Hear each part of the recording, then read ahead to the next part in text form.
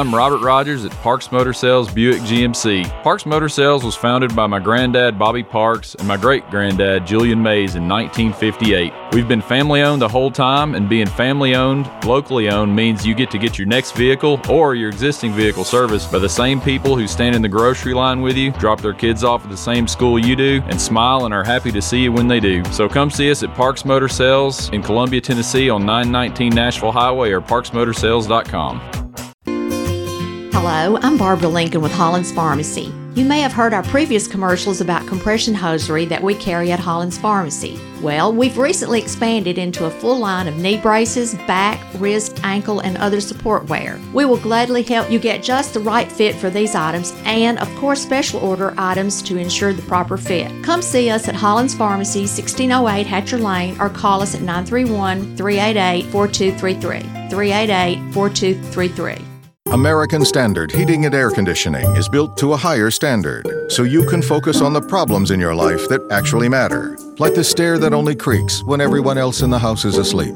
American Standard Heating and Air Conditioning, built to a higher standard. Call Davis Heating and Cooling at 931-388-2090 for all your home comfort needs. Davis Heating and Cooling is your local American Standard dealer and proudly serves the Murray County area. Find Davis Heating and Cooling online and on Facebook or call today, 388-2090. Hi, I'm Steve, the Garbage Man.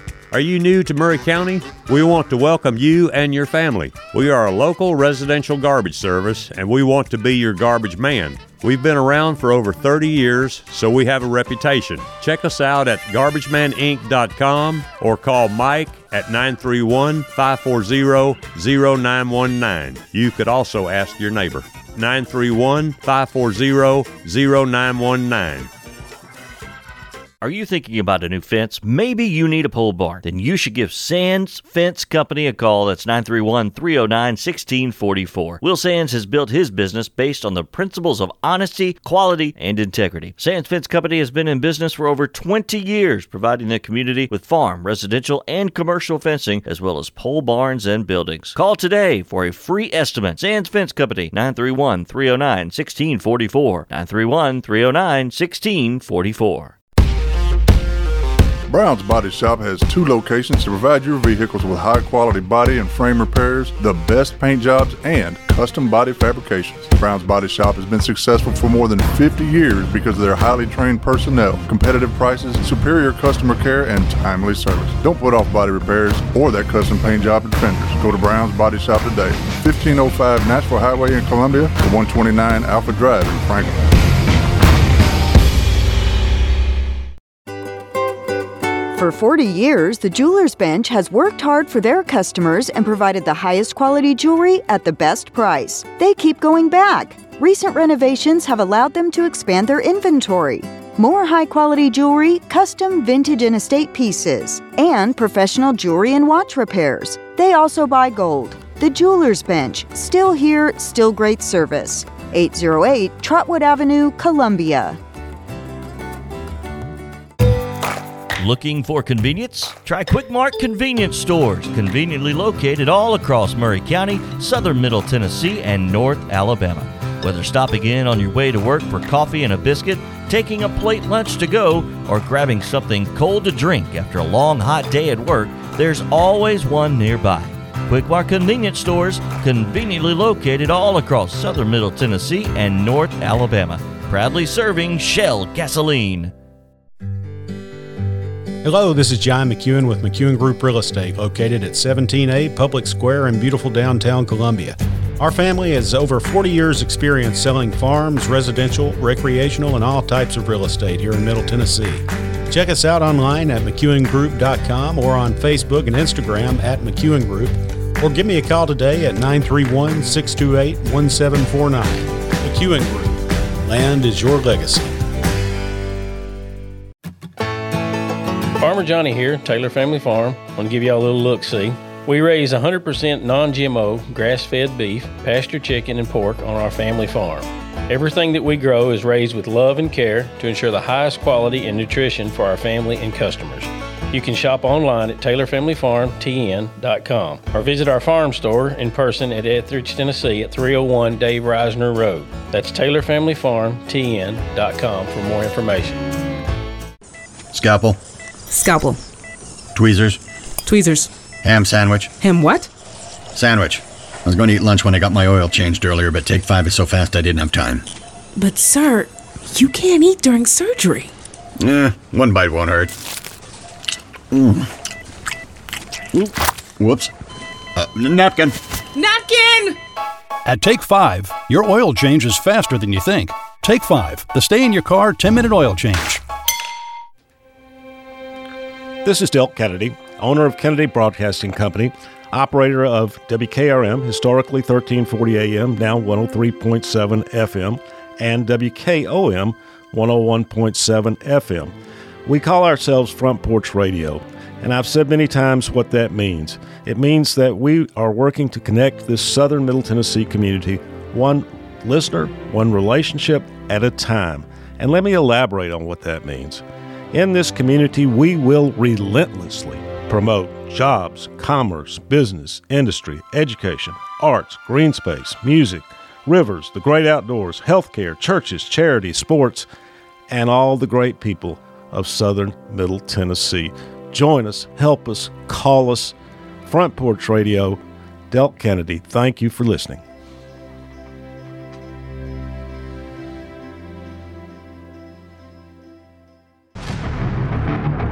This is Clayton Harris, and you're listening to 101.7 WKOM Columbia. It's thrilling, it's chilling, it's never spilling. Cinco's here on a Wednesday. Watson Brown will soon be here.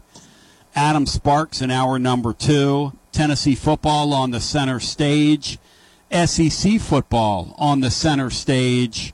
An incredibly interesting season. I hate to tell you, I told you so, but I told you so. I knew this year was going to be really interesting. I didn't think it'd be this interesting. The league is kind of wide open. The whole thing is really compelling. And are you kidding me? Are you kidding me? That this Texas A&M team found a way to lose to that Alabama bunch over the weekend? I mean, are you kidding me?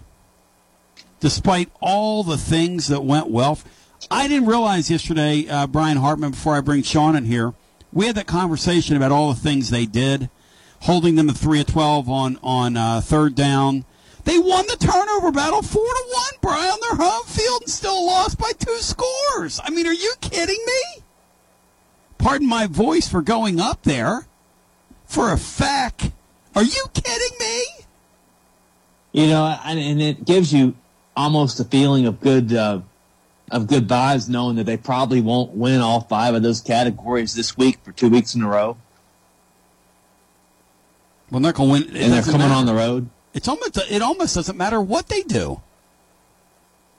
Cinco, back in the day, I had a take on A&M that they're just a nothing and a never was and a never will be. And they're almost proving this.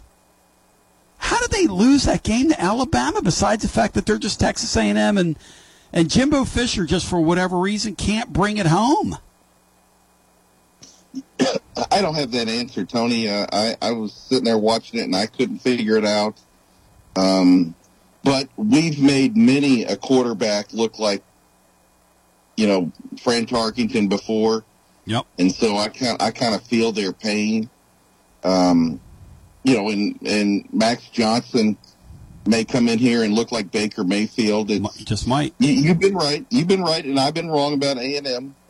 Except I think another part of your take has been also that on any given day, they can come in and put the smackdown on Tennessee. Oh, yeah, no question. But you're right. I was wrong. I thought they would elevate themselves. It looks like if there's going to be a program down there that does it, it might be Texas. Even though Texas is just like Heupel, and I'm not trying to put this together, but just Texas has got one stinker in them every year. Yep. And it looks like Heupel's going to have one stinker in him every year. That is kind of an interesting thing about hype. Matt Dixon was saying that before he got here, that Matt said before we saw him, he said, when it goes well, it's going to go really well for him. So you're going to have games where you really blow people out. You're going to have games where you beat people you're not supposed to beat. But Matt said his His history at Central Florida was you're going to have a couple games that shouldn't happen that do. And I really don't know how to feel about this one Saturday. I've been saying that as a prelude to it. We're live at Calhoun's on Friday, and I know we'll be a bunch of A&M fans in town. And if you're coming in, come down and see us and hang out with us. I just can't get a sense for what's going to happen Saturday, Bri. I just have no sense of this game. Teams that have stinkers. I think college football, every team has a stinker, except if you're at the very top. Like Georgia did that for years with Mark Richt. They always had one or two games where you're just like, what the heck was that? Yep. And they got Kirby in there, and he the last 2 years hasn't done that. But except for Alabama under Saban when they were great, and Georgia now, usually most teams in college football, they have a stinker, even top 10 teams. What's going to be interesting, Sean? So it's nothing unique. What's going to be interesting, and Brian broke it down today at the top of the blog over at tclub.team, we really drilled down on this A&M game. In Texas A&M's 2 losses, the way you beat them, you're not going to run the ball on those guys. You're just not. Now, Sean, you think we're going to run? Because we're going to try to run the ball on them, because you have to try and run the ball. Alabama couldn't do it even with Jaden Milroe. What's his name? Is it Jalen Milroe? Anyway, they couldn't do it. Jalen Milroe. Yeah, they couldn't do it with him, and he's an exemplary, tremendous athlete. And they forced him to throw for 321 yards. He had 3 touchdowns. He had an interception in the game. Tyler Van Dyke went for 374 with 5 touchdowns and 0 picks. Both teams picked on this DeBerry guy. And that's going to be A&M's plan. I think A&M's plan is going to be a little opposite. They kept Milroe between the tackles and forced him to throw the ball downfield. I think they're going to try and flush Milton out. How do you think our offensive line, Sean, holds up against, and you followed all these guys in the recruiting process that A&M has, that's a cavalcade of stars on defensive line for them. It really takes your money well. But I think I just think that guys are I think that you have there when you have a solution. I'm having trouble here. You're skipping around on me. Get to a better spot or wherever you are. Just let me know when you're there. Sean's skipping all around on us there. The thing is, and Brian pointed out on the blog today about Joe Milton. In 9 games, he averaged. Can you hear me? Yeah, but in 9 games, he averages 212 yards a game. He's thrown 10 touchdowns to wide receivers in his 8 games played. Highest total passing yards was 287 at Florida in the loss. And Tennessee has only 5 touchdown passes all year to wide receivers, which, kind of the same was going on at Alabama, and then Alabama exploded on these guys because they forced Alabama to throw the ball. And, Sean, my question for you is I think they're going to force Joe Milton to run a little bit, and they're going to try and flush him out and try to get him to throw on the run and not let him be comfortable back there. And I was asking you in the recruiting process, we know about Walter Nolan, but they've got guys that can heat a quarterback up. That's what they do. They do.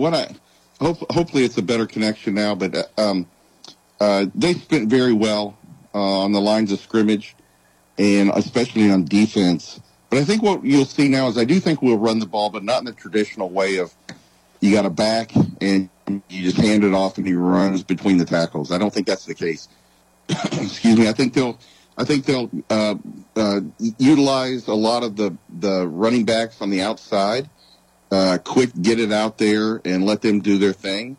I think you'll see a lot of the tight end be used this time. And I think if Joe Milton's going to run the ball, I think it's going to be designed runs. I don't believe Joe Milton's strength is improvising and then taking off unless he just sees it directly, which he did, a couple of games ago. I think it's more like, let's get Joe outside, gets 5-6 yards, move the chain. But the so-called, I saw this week, they're calling our guys the 3-headed monster. I'm not sure it's a monster, but they certainly have 3 good running backs. I'm not sure that any of those guys have a big day unless someone just pops one. And who knows? We may pick on those guys. I still have not seen this year, and it surprised me. I've not seen a bunch of our wide receivers running wide open.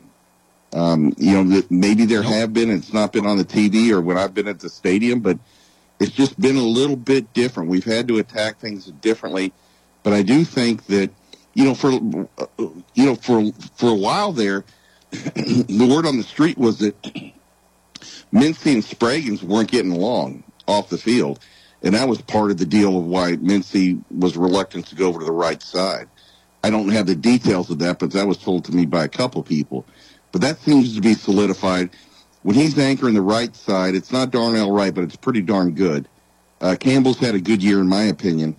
And then when you get Cooper Mays in there, then all of a sudden Ollie Lane gets to be a guard, and I don't think he ever signed up to be that guy, to be under that microscope, to be a starting center with all those responsibilities, and it's not his fault. I think when he can just play guard, left guard, excuse me, then he's good enough. Why some of these younger guys haven't eclipsed him, I don't know, but I am thankful that Ollie's gone in there, has not listened to his critics, and is just putting in a shift every game. And I honestly think that Tennessee's offense is going to represent this week. I really do. Beautiful. And I am getting to be a fan of our defense. I think Rodney Garner is living up to his reputation, and I think that from what I've seen lately, you referenced the ends in one of your interviews earlier this week, but I think Omari Thomas is trying to make him. I think this is his contract year, so to speak, and I think he's coming on. And Omari Thomas is every bit as talented as anybody A&M has. Boom. The question is this, and we'll talk with Watson about this on the other side. They're going to dare Joe Milton. They're going to give him stuff downfield. Can he do it? And how do you run the ball against these guys? Can Tennessee get close to 100 yards? As Brian said yesterday, the Tennessee runs the ball really well. They're among the top in the country, but they haven't played this level of competition, not even close. And the truth is, we'll have to see. One thing I park on in this game, because I don't like the matchup, our offense on their line of scrimmage, I just don't. And I don't know if I like the matchup of their wide receivers and our secondary, that I just don't trust those guys. They've proven themselves pretty untrustworthy down through the years. But here's what I rest on. The coaching matchup here, if the game's close, it is not an advantage Tennessee. It's game, set, and match Tennessee. The Vols are favored in the game. Texas A&M under Jimbo Fisher, who I think is the most overrated coach in college football. I've always thought that, though. I'm not going to deviate. He's the perfect coach for A&M because they're the most overrated program in the history of the sport. And he's the most overrated coach. If Jameis Winston didn't go to Florida State, Jimbo Fisher would be somebody's coordinator right now, and nobody would know his name. Instead, he's a guy that's going to get the highest buyout in the history of college football after they terminate him after this season. That's what's tracking to happen here. A&M is 0-9 in SEC road games as an underdog under Jimbo Fisher. They never win these games. Never. Never. Not as a 7-point underdog, not as a 2-point underdog. They just don't win these games, and that's a brutal number. When you think about the kind of talent they've had, but here's the other thing. They don't win on the road anyway. They have 10 straight road losses. And they lost at Miami, and got blown out in front of about 30,000 people. And the guy we had on yesterday, Robert Cessna, when he landed his plane, Robert Cessna told us yesterday, he said, and they didn't handle the crowd well there. He said, and there might have been 45,000 people there. Might have been. How are they going to handle it here? My answer is the intangibles here really, really favor Tennessee. the raw material really favors A&M. I'm just being honest here. If you said who is a better football team, they have a better football team than we do. They just do. But the intangibles all favor Tennessee. And this is what makes college football a great sport, because intangibles matter. History matters. What your team's done the last 3 years matter. What happens with your coach on the road matters. And we'll talk about it today as we go along. Adam Sparks will join in hour number 2. It's Wednesdays with Watson Brown. As Cinco says, it's Radio Go, Chico, on the other side after this. This is Terry Wilcox, a.k.a. The Chicken Man, a.k.a. T-Willie, and you're listening to 101.7 FM WKOM, Columbia, Tennessee. Alert, alert! Columbia Chrysler Dodge Jeep Ram has a huge announcement. We're expanding our service center to get you in and out quicker than ever. That's right, 5 new service bays to get your vehicle back on the road. Don't drive a Chrysler, Dodge, Jeep, or Ram. It doesn't matter. Our certified technicians are trained to work on all makes or models. More service, less time. Only at Columbia Chrysler Dodge Jeep Ram. Family owned and operated. You can count on us. This is Dr. Dominic Mancini from the Dr. Gill Center. If your car was damaged in an auto accident, chances are you'd fix the car. Why wouldn't you give that same attention to yourself? Untreated whiplash injuries of the spinal column may lead to conditions such as headaches, numbness in the arms, neck and back pain. The doctors at the Dr. Gill Center specialize in detecting and treating such injuries from an auto accident. Accident consultations are free. Call mepainfree.com or call 615-551-9224. In today's uncertain world, you can never be too careful about your family's financial future. That's why the Parker Group, a part of Baird's Private Wealth Management, is offering a free second opinion on your financial plans. Let us review your current plan, and we will identify any gaps and offer suggestions to improve it. Please call the Parker Group at 931-548-3737. That's 931-548-3737. Robert W. Baird and Company Incorporated does not offer tax or legal advice. Hi, Jimmy here for Columbia Ace Hardware. Columbia Ace Hardware now carries Magnolia Home by Joanna Gaines paint. Now their premium quality and huge selection of colors will be right in your neighborhood. Along with the award-winning service and advice Columbia Ace has always provided for your paint projects.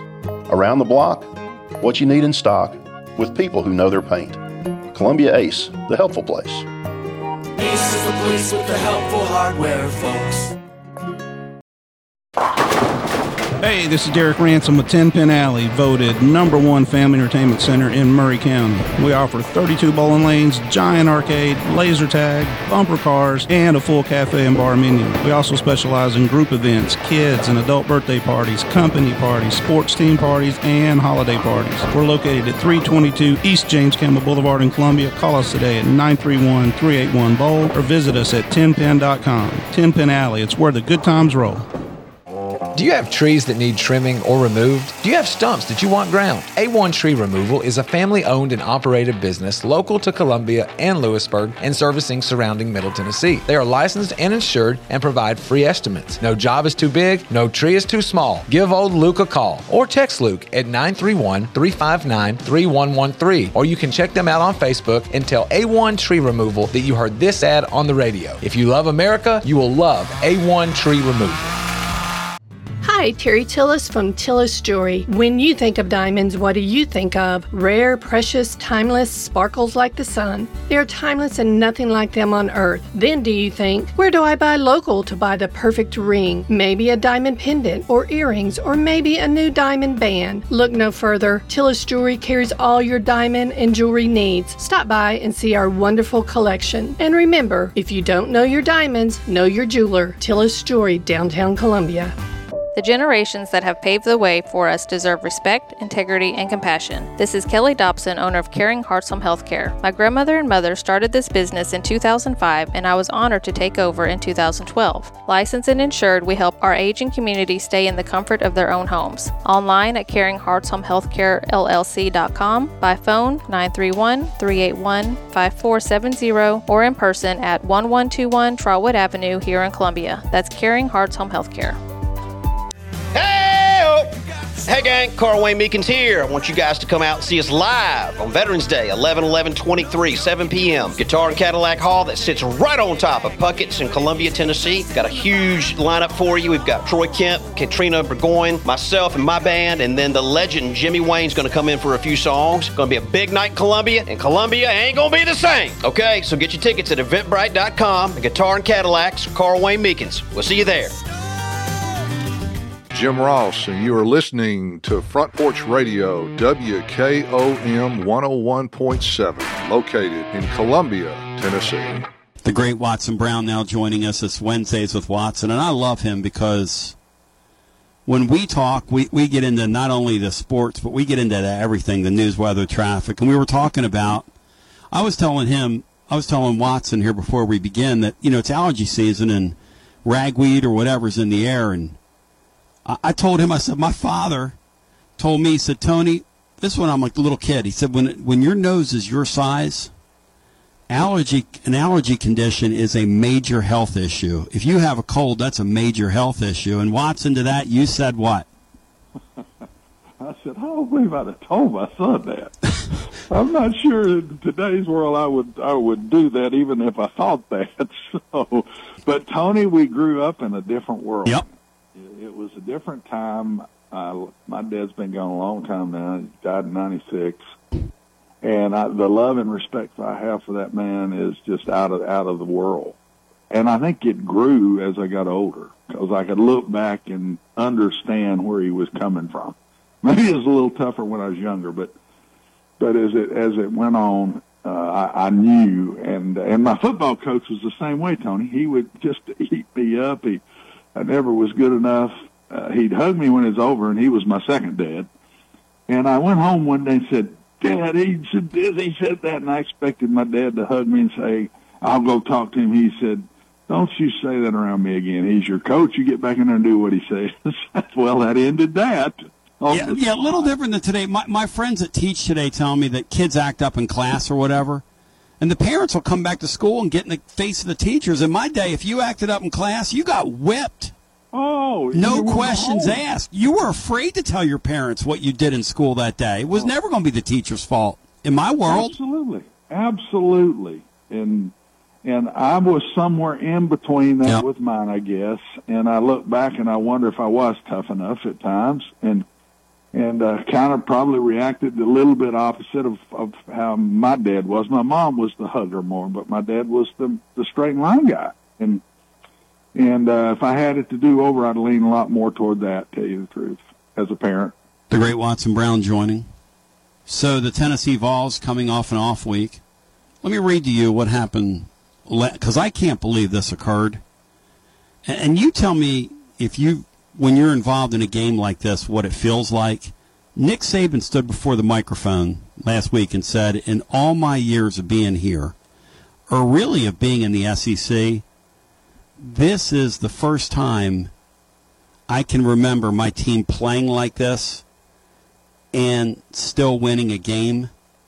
This is all the things. Now, we had a guy yesterday on, because I did not realize all this, and I want to share this with you. I had a guy on here yesterday from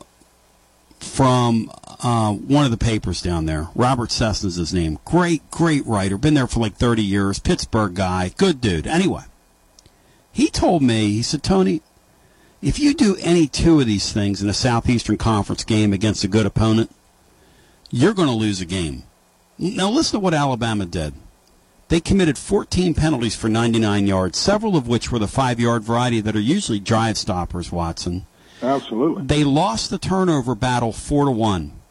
They rushed for only 23 yards. They were 4 of 12 on third down. They gave up 6 sacks. They gave up 8 hurries, and they still had a 2-score lead with about 3.5 to 4 minutes left, and it really wasn't even a game at the end.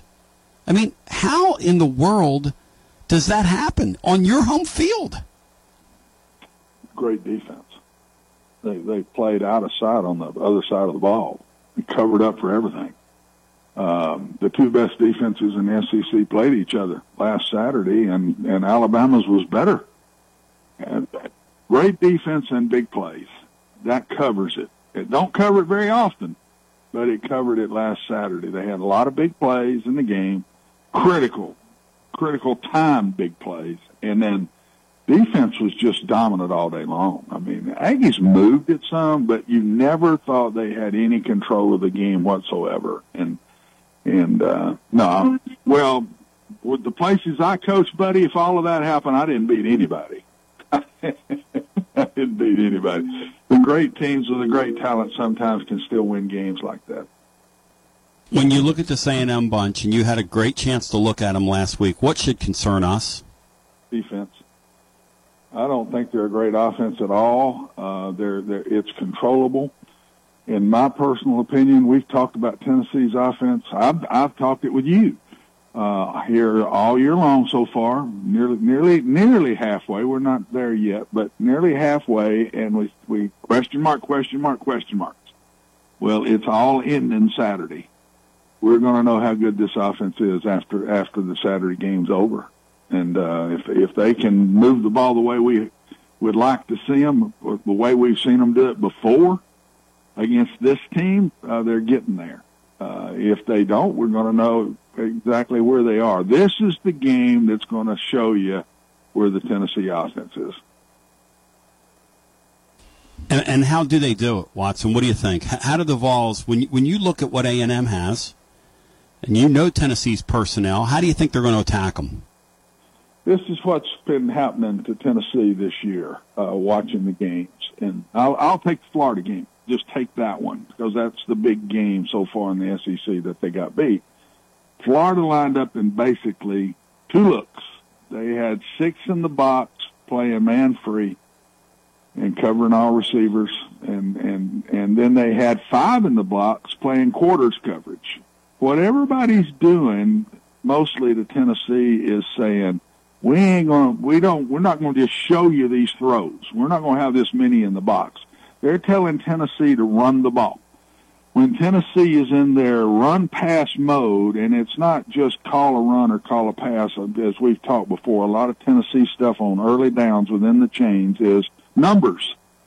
If the numbers are here, we do this. If the numbers are here, we do that. Well, the numbers have been telling Tennessee to run the ball, and they've done it decent. Now, they've gotten their center back, and I thought they were better in their last game.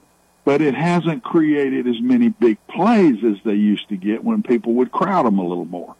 And so they're going to have to just create more big plays and go for it. The second thing I see with Tennessee is the quarterback. I've always said passing the ball, Tony, is protection, timing, and spacing. And the timing and spacing, the spacing's still been there, but the timing with that spacing hadn't been as good as it was last year. And the second piece of that is Joe has not thrown the ball as well under pressure as Hendon did, and he has not been able to ad-lib when he gets out of the pocket like Hendon did. Those two things have to change Saturday. There's going to be pressure on Joe, even with four rushers. There's going to be pressure on Joe, and he's going to have to make plays with people in his face. And it's time for the receivers to step up, and it's tough after you just lost your best one and your captain over there of the receiving corps. But they've had an open date. I think they're ready. It's time. It's time. And one other thing I'd like to say, throw this out, and this could be a great discussion for you at some point. I think it is not a good situation for Florida and Tennessee playing each other that early in the year.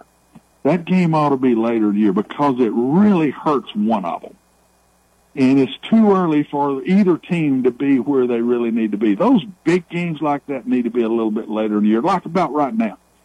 And so I think that game really hurt Tennessee. I'm anxious to see how they responded from it because this is really the first SEC team in that caliber. This team's a lot better than Florida was. Yeah, this team's better. It's interesting, though. They have trouble winning on the road. And, I was just reading a number a second ago to the audience as a precursor to you being on here. Sort of an appetizer, because you're our main course here in hour number one. And so far so good from you, but, Tennessee is dead last in explosive plays in the country. And the deal Saturday is that they're playing a team that doesn't win on the road. But if you want that team to get out of there with a win on the road, if Tennessee keeps that trend going and they can't make big plays down the field, it's going to be very difficult, I think, for the Vols to win Saturday, Watson. Yeah, absolutely will. And they've got to take on what Florida did in saying run the ball. Run the ball. And they did early with good mix and made a big play on the first drive against Florida. It looked like Tennessee's offensive O. And then it kind of stalled out from there. And they couldn't run the ball, and Florida was saying run it. Tennessee has to do two things Saturday, to me. They have to run the ball when A&M says run it. They have to be able to consistently do that to get them to lose their patience a little bit over there and open up some of those big plays. And they when they go for big plays, and they're going to go for them, and they're going to have the spacing and everything, Joe's got to make more plays, and the receivers have got to make more plays. And when they do that, that's the Tennessee offense of last year. They've yet to do that consistently. I've seen big plays, but I hadn't seen the consistent big plays, Tony. And now they're going to get challenged by a defense that's going to play them, in my opinion, just like Florida. Everybody going to copy the Florida template till Tennessee says, everybody in the SEC is going to copy the Florida template till Tennessee proves they can handle that. And so I know what's coming, and I can't wait to watch it and see how they handle it. And the Florida template, one more time, because I'm taking notes here. You're saying 6 in the box, man free, 5 in the box with quarters coverage, right? Florida played 6 in the box with a single safety and played man free. It's hard to play 3 zone against Tennessee. The seams, from the inside linebacker all the way to those splits, there's a lot of space in there. So you nearly get told you got to play man free with a single safety with those splits. Then they move out to 5 in the box, and there's a linebacker sitting out there kind of splitting the difference in between that big split. And so that's an easier thing, and play quarters coverage behind it. And then when Florida got in a critical down going in or something, now they came after them some. They did bring 5 and 6 more then. But Florida would bring 5 in their 6 in the box every once in a while and play true man free. There's 2 kinds of man free, Tony. There's a man free where you've got a free linebacker inside. Everybody's got a man, and there's a free linebacker inside and a free safety. That free linebacker they'll lean him one way or the other off of the tendencies. And that's bringing 4 guys. I don't want to get technical here, but I think it's important for the people to understand what they're going to see. Or they're going to bring within 6 in the box. They're going to bring one of those linebackers, and the other linebacker has got the back in the backfield man free, and everybody else has a man. So there's not 2 free guys. There's 1 free guy when you do that, and it's the free safety. And I think that's what they're going to do. I think everybody thinks they don't feel as, how am I going to say this? They're not as scared to line up and play Tennessee man. They don't think the receivers are good, and they don't think the quarterback is consistent. I don't know what his stats are with pressure on him, but they got to be pretty low. Joe has not made consistent plays with people in his face. Most quarterbacks don't. The one you had last year did. And that's why I just kept getting on with you every week and bragging on the kid. Because I've coached quarterbacks 46 years, good and bad, and I'm telling you, when you got one that can do that and then improvise in open space like he could, it's hard to get another one to do that again. And so far, Joe has not been as good at that. Even though Tony, he's played pretty good, but he's not been what Hendon was.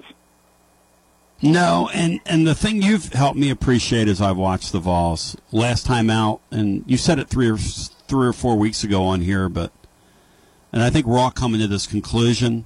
It takes 2 to tango. The wide receivers, there's a major drop-off with last year's group. And look, You had a Blitnikoff Award winner on the deal who's a first-round pick in the NFL, and you had a guy that was probably going to win the Blitnikoff Award if he didn't get injured. So, you had right. two exemplary players, and so what you're saying is, I mean, we're going to simplify this a little bit. Tennessee's, they have got to run the ball or attempt to run the ball. Even if they can't run the ball, they've got to show that they're going to try and run the ball. And then the second thing is, they're going to give this guy opportunities to make big plays. How many's he got to hit, Watson, in your mind, to have a successful day? I think a handful. Because I don't think they're just going to go up and down the field on A&M like they might do Vanderbilt or they might do South Carolina. Yeah. Or A&M is one of the top two defenses in the league. And they got Alabama in a couple of weeks, and that's the other one. There's two really good defenses in the SEC this year. And they're playing one of them this week. That's why I think this is the judge. And I can't wait. With the open date couldn't have come better for Josh and his people because they had lost an important receiver. They had won a big game. They have an open date, 2 weeks to prepare for A&M, and look down the road at the ones you got coming. You got Georgia and Alabama coming too. And you got a Kentucky team that depends on which one shows. But I know which one will show against Tennessee because that's their game of the year. And so they've had this open date, and I want to see how much better they are since the open date. The good news for me was the lines of scrimmage against South Carolina were dominant. I don't know that I ever said that last year. I don't know that I ever said that. But the lines of scrimmage against South Carolina were dominant in that game, and they weren't against Florida. But they came back in that one, and it was something I hadn't seen in a while in Knoxville. And they got to keep that, and Joe and the receivers have got to play better, and I think they will, personally. Give me a percentage. What percentage is it on Joe? Because I'm looking at, like we were looking up numbers. I'm thinking 1 in 3 and with pressure on him would be my bet. Yeah. 1 in 3 throws with pressure on him. Here's the thing that's interesting, right? We were looking at, numbers don't lie, okay, in this football. Sometimes they can in college football because you can inflate your numbers. But when the numbers are low, they don't lie. Yeah, that's right. You're playing with those numbers. Tennessee has only 5 touchdown passes to wide receivers this year, Watson. That's not going to work. That's just not going to work. No, and it goes back to what we're talking about. It goes to receiver play and quarterback play, and that's it. Tennessee can't run the offense they're running, Tony, without a very good quarterback and a really good core of receivers. And I'm going to go back to another guy. That tight end last year made so many plays for that team. So many plays, and was also a very good blocker. But he made space plays. They could put him out in space, and he beat people. And the one that's playing now is solid, but he hasn't shown to make the plays the guy last year made. So there's just such a difference in bodies that are playing right now for Tennessee, and the fans want it to be the same, but it's not. It's just not the same yet. Let's hope and see if these kids, these younger ones, get better. Who did he find in the open date that can make more plays for him out wide? Did he work with Joe? Because we've seen him work with Joe. I saw him have some time with Joe before they played Clemson. It was a different quarterback that came back. They've had a good week, 2 weeks here to prepare for the next big game. And will Joe be better this week? And will that offense and defensive lines be as good? They won't dominate the way they did South Carolina because A&M's better than South Carolina. Right. But will they play as good as they played against South Carolina? You mentioned Tennessee's defense a second ago, and Sean Sinclair, we were talking previous segment. A&M's offensive line is really one of their weak spots. Their weak spots are their offensive line, their secondary. I would think Tennessee could heat this Johnson guy up this weekend. What do you think their strategy is defensively? I think come after him. I think they'll come after him. I think they'll go back to their 5-man pressures a lot. in this game. He's not great. He's a little bit like Joe. He's inconsistent with people around him. Most quarterbacks are, Tony. Most quarterbacks are. Good quarterbacks are inconsistent with pressure. But then you got the great one that's much better with the pressure and much better at living in space. And I just think the Tennessee defense has shown me all year they're more athletic than they were last year. But they hadn't showed me that toughness till the South Carolina game. I saw a physicality I hadn't seen against Florida and earlier even against lesser teams. And I saw it against South Carolina. So I left South Carolina saying, okay, one piece has come on. Now here's the two pieces that have got to come on. The running backs are very solid, and they can make plays. That's not their problem. It's got to be quarterback receiver play, and they've got to be sound on defense and don't let it turn into a wild game. I don't think it will. A&M hadn't really been able to do that against anybody. Watson, what's your take on Jimbo Fisher as a head coach? I mean, he's a guy, obviously, it's going to leave the sport a wealthy man, which, that's kind of the deal today. A&M has 10 straight road losses, Watson, and they, under him, are 0-9 in the Southeastern Conference in road games as an underdog, and they're an underdog this week. And look, this guy has exemplary talent year after year. I mean, it isn't like the guy at Kentucky who was crying about how he didn't have any players. This guy has all the players you need. So what's keeping them from winning some of these games?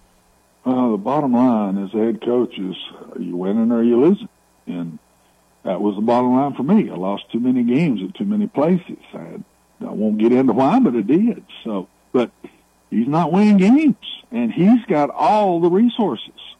So he's got to show the world that he can get it done, in my personal opinion. And they get to the well, but they can't drink the water, Tony. They can't make the plays when they got to make plays. They're in all these games, and they should be because they've got the best money can buy, and I mean that in a respectful way. The Aggies have money, and they can go get these kids, and that's the way you win ball games in college now. That wasn't the way it was before, but it is now. And so he's bringing them in. They got the best facilities, bar none, in the country. And but he's got to get it done. I'll say that about any coach. Say it about myself. And there's bottom line. And as a college football coach, you got to win games. Did you win or did you lose? It don't matter if you were close. He's close a bunch. I don't see them drinking the water when they get to the well. They can't. They haven't finished. They can't make a play. Alabama the other day. Alabama made a play when they'd have to make it. A&M couldn't make the play when they had to make it.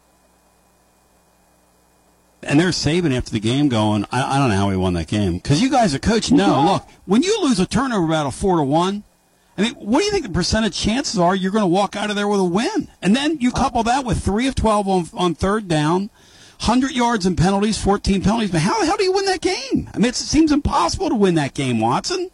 32 years as a head coach, Tony, I never won a game and lost with a turnover ratio of more than 2. Hello? Against me. Never won a game. Never won a game with that. But I wasn't as good as most of the ones I was playing, so we had to play a little better. But you can't do that. And then the other one that you said that was on the screen at the end of the game the other day, 14 penalties? You just, Nick's right. I appreciate him calling it out. He could have walked out there and said, oh, boys, we were good enough to win, and we made the plays when we had to, but he called it out. He was right. How in the world do you win a game doing that? But A&M would get to the well and would drink the water. And let's see if they get to the well and can drink the water Saturday in Knoxville. I think they've lost 7 straight conference games on the road, or 7 straight road games, I think it is. And I don't even know if they were all conference games. But they've lost 7 straight road games, and you go back and look at the games, they're all close. They're all very close. They've lost 10 straight, actually, on the road. One of them was to Miami earlier this year in front of about 20,000 people, which is just, and they got blown out of that game. That one they got blown out. Yes, they did. That don't happen very often. No. I mean, it's that don't happen to them very often. Let's bring Sean Sinclair in here, and then Brian Hartman has a question. It's Wednesdays with Watson Brown. We're so blessed to have him. Sean Sinclair, go ahead, man. Coach, it's an honor to be on with you on Wednesdays. I appreciate your appearances. I had a very good friend. He's passed now, but he famously said one time, "Winners win and losers lose." And I think in sports, nothing is more true than that. What I want to ask you is, a game like this, and what you and I have talked about special teams the past couple of weeks, and I tend to think that in a game like this, that if you limit your opportunities to make stupid mistakes, i.e., kick the ball, don't let them return a kick. I mean, take the ball out of that guy's hands. When you punt, do your thing. Just get the ball down there, get it on the ground, be done with it. Don't do stupid things like try to go for it on fourth down, on your side of the field, et cetera, unless, it's like 1 inch line like that. Because I think in this type of game, I do think that Jimbo Fisher and Texas A&M will blink. I think they will do something that is just idiotic and potentially cost them the game. But they also have enough talent, as you've said, to make some plays, because they've got some great players there that can take a game over if they want to, and you let them. I think when you've got somebody that's struggling, and mentally you can say anything you want, but when you've lost 10 straight, you're coming to Knoxville with an issue. And you can talk words all you want to talk, but what turns that issue around is to win. You can talk. Vanderbilt and Rice, 7 years in a row. I coached 7 years in a row at those two places. You could talk about winning all day long, but till you won, it was hard for those kids to think they could do that. And so how's A&M going to win? I think Tennessee's got to help them. I think Tennessee, they're coming up here to not drink the water in the well again, because that's what they've been doing. And that place is going to be out of sight. And they know Tennessee. I think Tennessee's won, 12 straight in Knoxville? So that place is going to be wild. They know that. They know what they're walking into. And so if Tennessee don't help them, I just don't think A&M can get over that hump, guys. I just don't. So, Sean, you're dead on. And they've got a great punt return. You kick it to that Smith guy, like Sean's saying, you kick it to that Smith guy, you kick a line drive at him, and you are playing with fire. You're literally playing with fire. He's unbelievable the best now. In the country, he is that good. He can fly. And, he can fly. Tennessee'd love to have him as a receiver right now. Oh man! Well, Lord have mercy. So don't kick it to that guy. Hey, Sean and Coach, who do you guys think has a better team? A&M or Tennessee? Just pure material, as we say in the trade. Sean, I'll start with you. Who's got a better football team, Sean? Just player to player here. I think if you go on, I think you have to divide it in two. I think if you're talking about on paper and young guys, the two classes, then A&M. I mean, they signed arguably the greatest high school class that's ever been signed. I don't know how many of those older guys have a history of big wins and winning out. I know they had that 1 year when everyone thought they may have a chance to go to the playoff. No one else did, but they were up there. But I think that Josh Heupel may not have the stars he had last year, but I think he has a team. As we used to say back in the day, I think he's got a squad, a salty squad. And I'll take a salty squad at home and take my chances over, talent that's kind of hanging out there. Just material-wise, Watson, who's got a better club when you look at those two teams? I'll start by saying it this way, Tony. Go back and look at the records of the great head coaches that lined up and played somebody just as good as them on a neutral side and see what their win-loss record is. And if you study it close, it's very close to 50-50. It's very close. Now, their records, great coaches, is great because they played a bunch of people they were better than. But when they lined up in that 2 or 3 times a year and played somebody just as good as them, I don't think there's enough difference in the talent of the two teams. Tennessee's recruited well. These are two talented SEC football teams. There's a little bit more for A&M in one place here, and then there's more for Tennessee in here. I think playing at Knoxville makes a huge difference. I'm going to say to the Aggies maybe all the way to 14 points, and that's high. But I don't think there's a big difference in the talent. So when you play somebody as good as you got to outplay them, guys. The talent levels, there's not a big enough difference between the two. Who plays the best and where are you playing the game?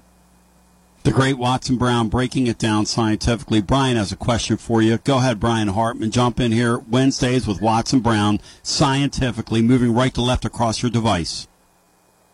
I wanted to get your thoughts on two head coaches that made some headlines over the weekend.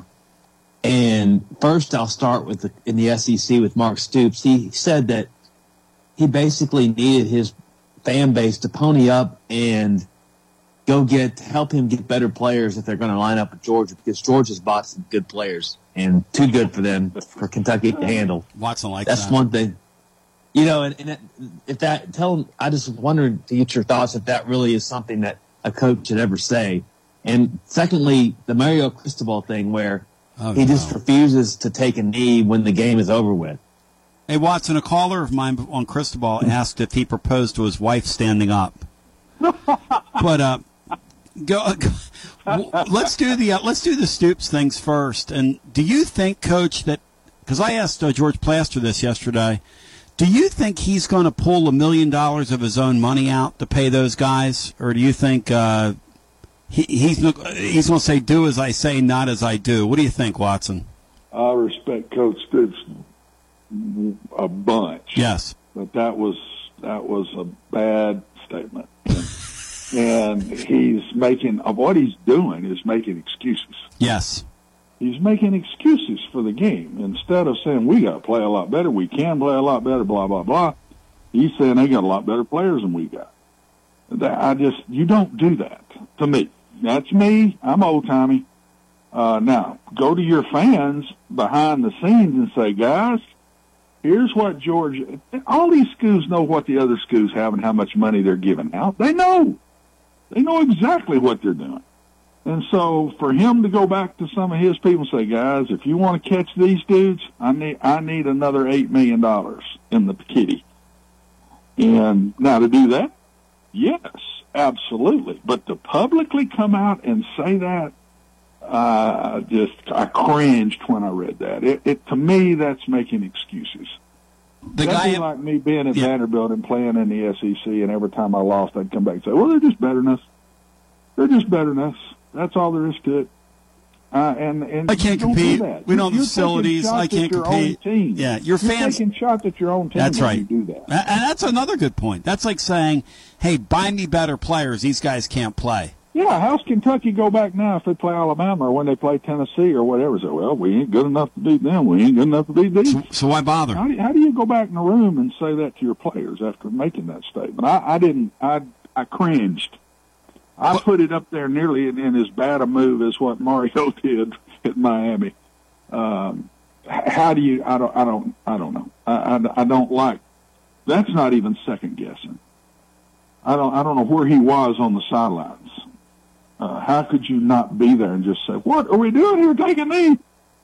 What's your big, hey coach? They don't even have to take but one knee, one time. What's your biggest one time? What's your biggest strategic mistake that you've ever made as a coach? Because I know it's really fast down there, and things happen, and I wonder if that comes to mind. But I often think, like the other day, Ryan Day kicked an extra point in the game that he didn't need, and it was the only way his opponent Notre Dame could tie the score.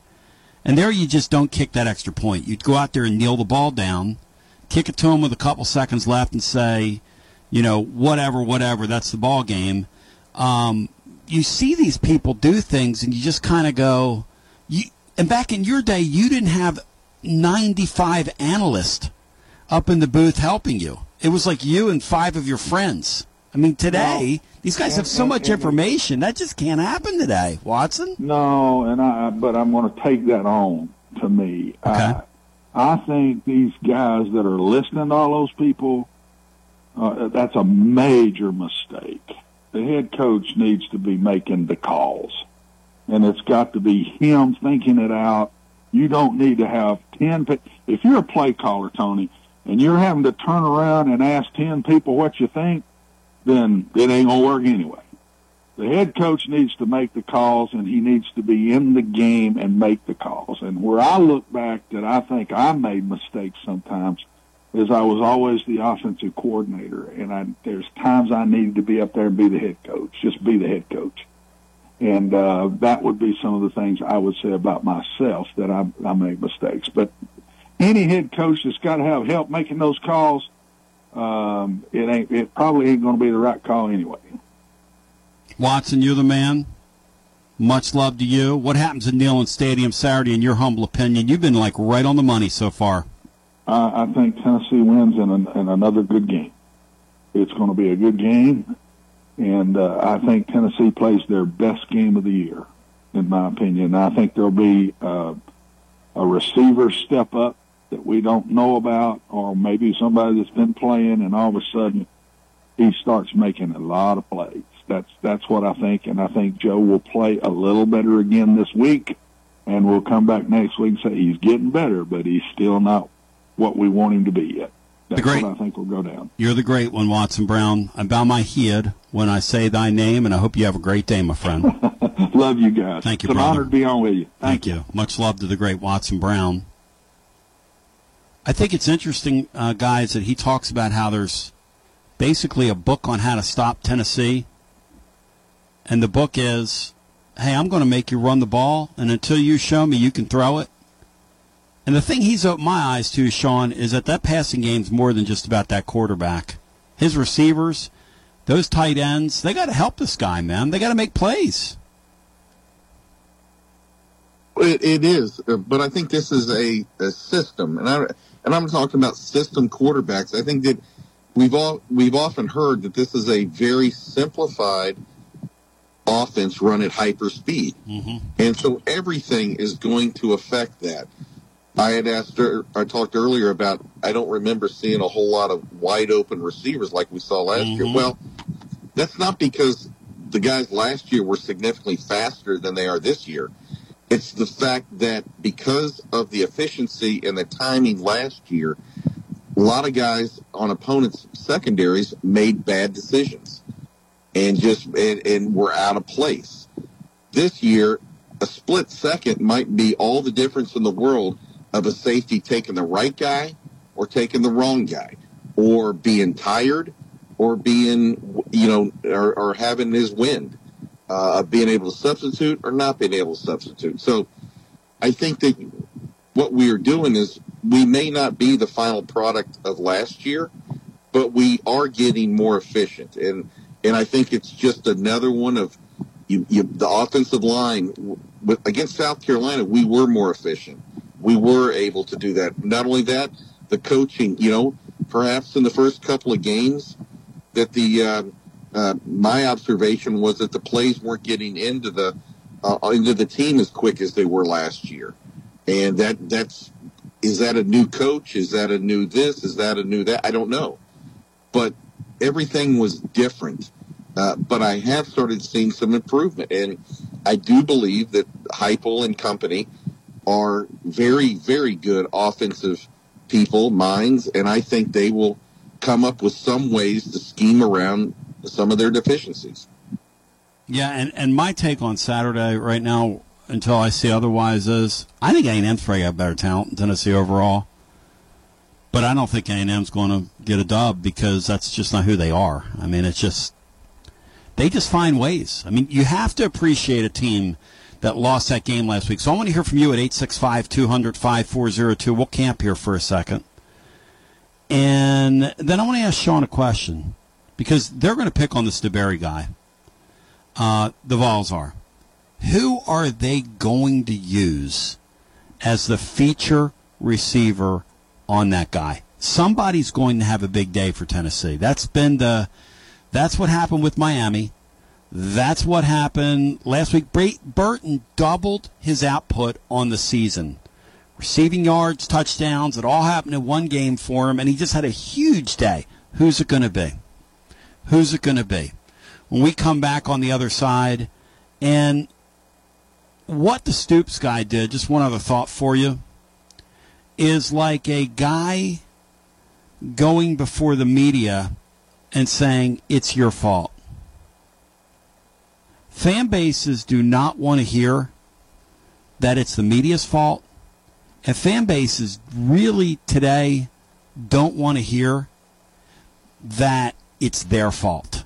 You want to say two things, and look, I'm no genius, but I understand people. You tell a fan base that it's their fault that you got blown out in a football game, you're getting ready to urinate some people off. That's the first thing. They're already paying through the nose to come to. I mean, when's it enough? How much of your money are you going to give, Coach? Are you going to put $1 million up? I go back to something that the great Marky Boy Griffin says. You take a football coach or basketball coach to lunch, and one thing you're never going to hear from them is, I got the check. That ain't coming out of their mouth. It's a one-way street. No offense to you people. Not ripping you. Just pointing out facts is here. Say that to your fans. Give me a break, man. We'll come back on the other side. It's our do. Adam Sparks joins bottom of the hour. We got time to take some calls. Let's do it. This is Big Lou Maddox, and you're listening to the best radio in southern Middle Tennessee. WKOM 101.7 FM, Columbia. Hi, I'm Robert Rogers at Parks Motor Sales Buick GMC. And I'm Michael Parks Lawrence at Parks Motor Sales Buick GMC. Together, we're Mr. Bobby Parks' grandsons, and we run his dealership, and we are glad to be part of our local community. Being family-owned and operated, we invest heavily in our community. We do things like sports teams, schools, bands, you name it. We try to help everybody we can. The reason why we do this is because we all love this community. So come do business with us, your neighbors, at Parks Motor Sales in Columbia, Tennessee, right off Nashville Highway, or at parksmotorsales.com. Hello, I'm Barbara Lincoln with Hollins Pharmacy. You may have heard our previous commercials about compression hosiery that we carry at Hollins Pharmacy. Well, we've recently expanded into a full line of knee braces, back, wrist, ankle, and other support wear. We will gladly help you get just the right fit for these items and, of course, special order items to ensure the proper fit. Come see us at Hollins Pharmacy, 1608 Hatcher Lane, or call us at 931-388-4233. 388-4233. American Standard Heating and Air Conditioning is built to a higher standard, so you can focus on the problems in your life that actually matter, like the drywall that somehow isn't. American Standard Heating and Air Conditioning, built to a higher standard. Call Davis Heating and Cooling at 931-388-2090 for all your home comfort needs. Davis Heating and Cooling is your local American Standard dealer and proudly serves the Murray County area. Find Davis Heating and Cooling online and on Facebook or call today, 388-2090.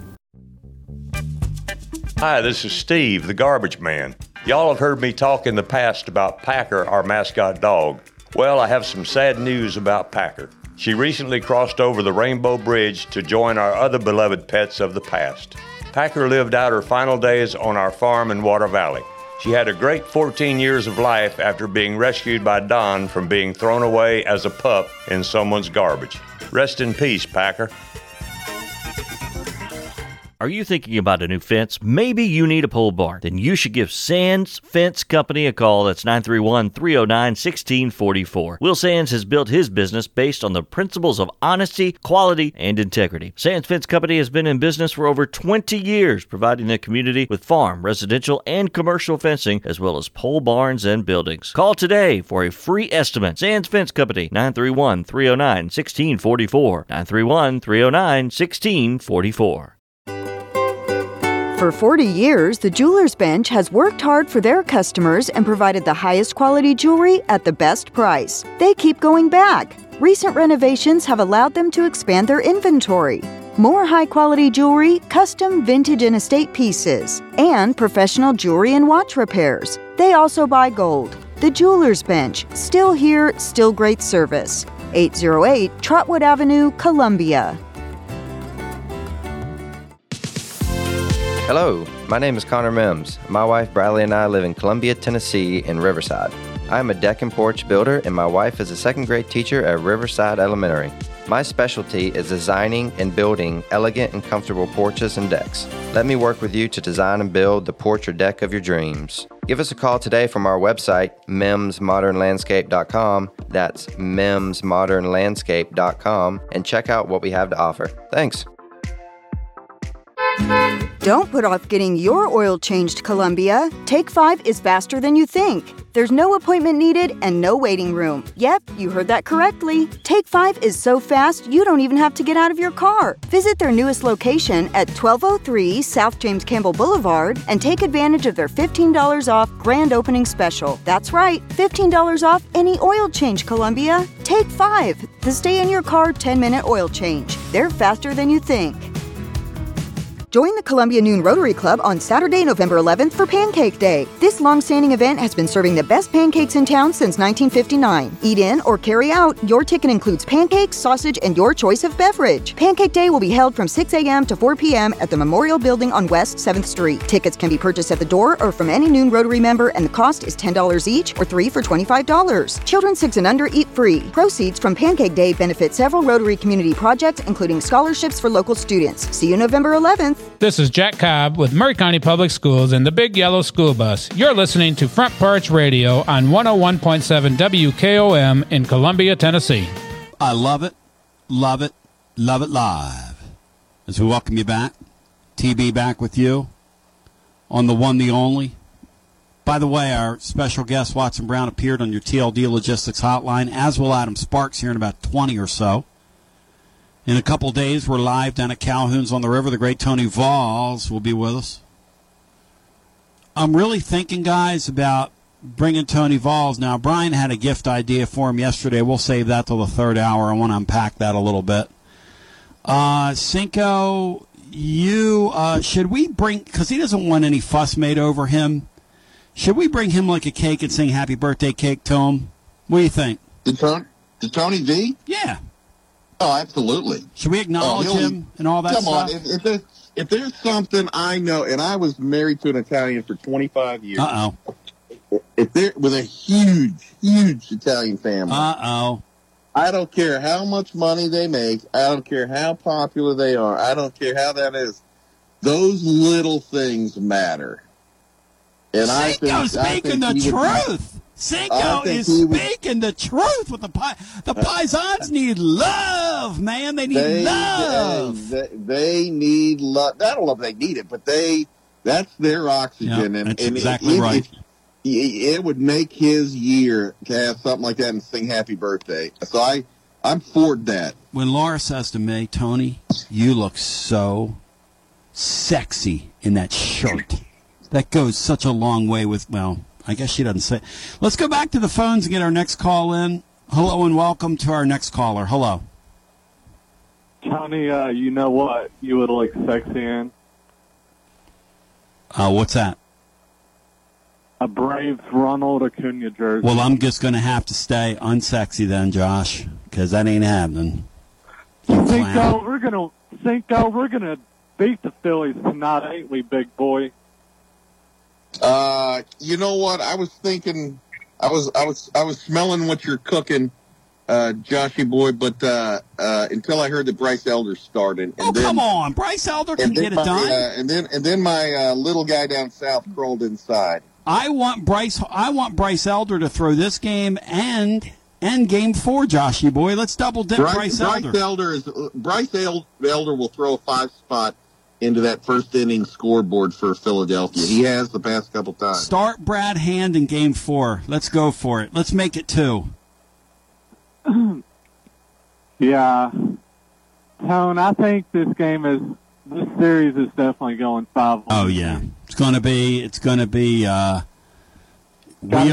Wheeler Dealer back on the mound. Gotta get those ratings up, right? Well, Wheeler Dealer against Blister Boy. The rest of these NLDS series have been absolute duds, man.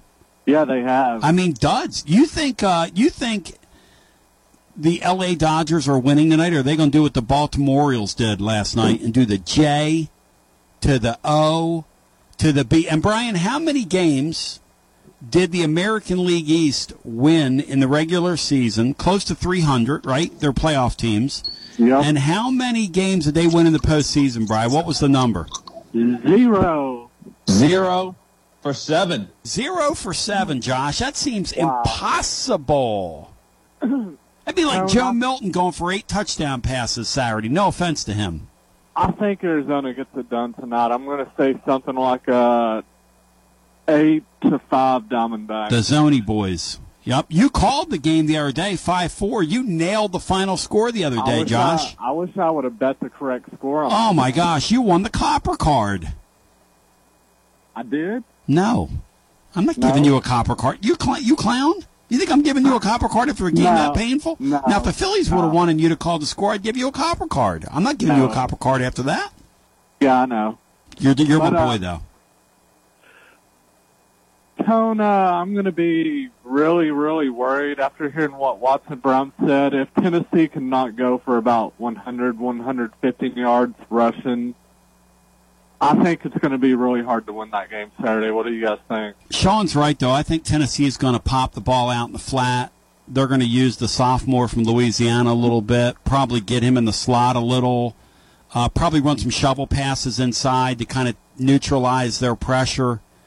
The thing that's kind of scary about A&M right now when you drill down on them is they've got 2 linebackers that are playing at a really, really high level, and one of them's a true freshman who was a 4-star guy who jumped over some more highly recruited guys in their roster this year, and he's playing at an extremely high level. He had a very good game against Alabama. The problem for them with the Tide was that the Tide identified that the very guy, they went after him, and they hit the passes on him. That's how they won the game.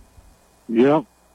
Do you think they're probably going to throw in his direction a lot Saturday, Tone, that DeBerry guy? Well, this begs the question, so let's ask Sean Sinclair. Cinco, who's your pick to click at wide receiver Saturday on DeBerry?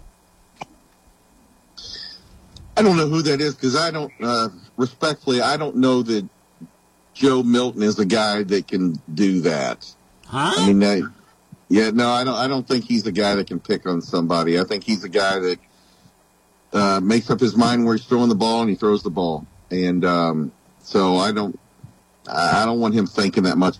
I do, however, think that if he's healthy, he's had a hamstring deal.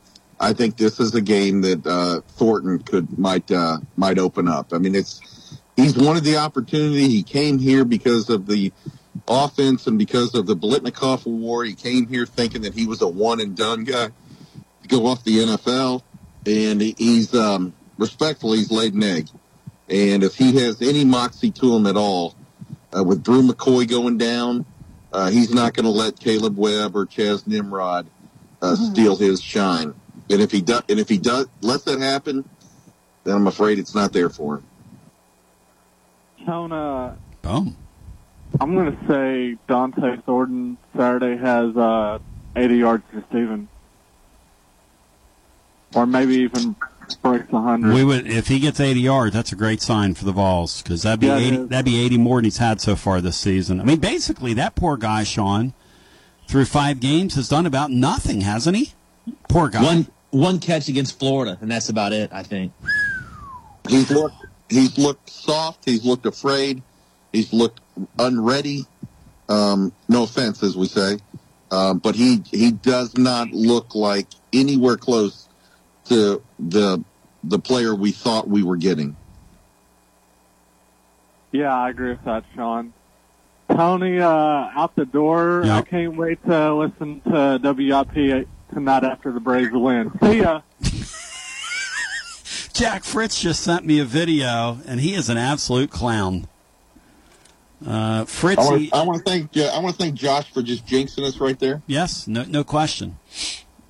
I'm abstaining from Philly's conversation. I just think it's a great baseball series. It's a shame that that's not a 7-game series. Somebody sent me a T-mail today, and I responded to it over at tclub.team, and shame on baseball because that should be a 7-game series. You really, these short series deal, do they prove who the best team is? I don't know. Not really. And we need to go to a 9-game. Let's go to a 9-game World Series too while we're at it, Cinco.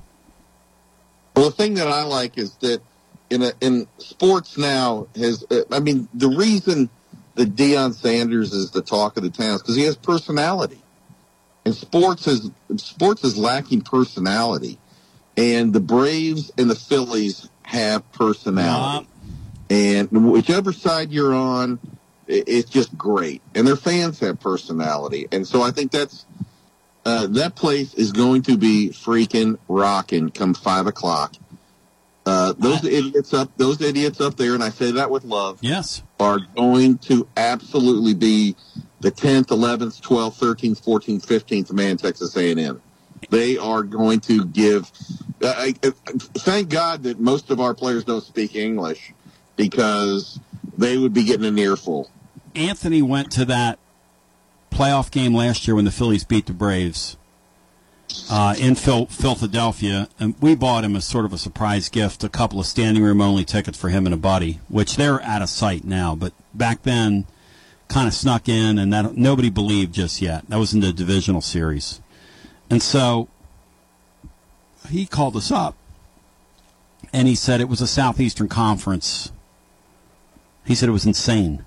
And he was in standing room. He said everybody in the stadium stood. So what do you need a seat for? Everybody stood the entire time.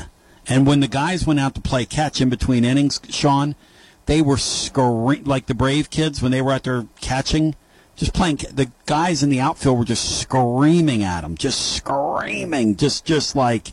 And then the bullpen, which is right above the deal, where Anthony was standing in the outfield, he said they were just giving it to those guys the whole game. He said it was absolutely really, really fun.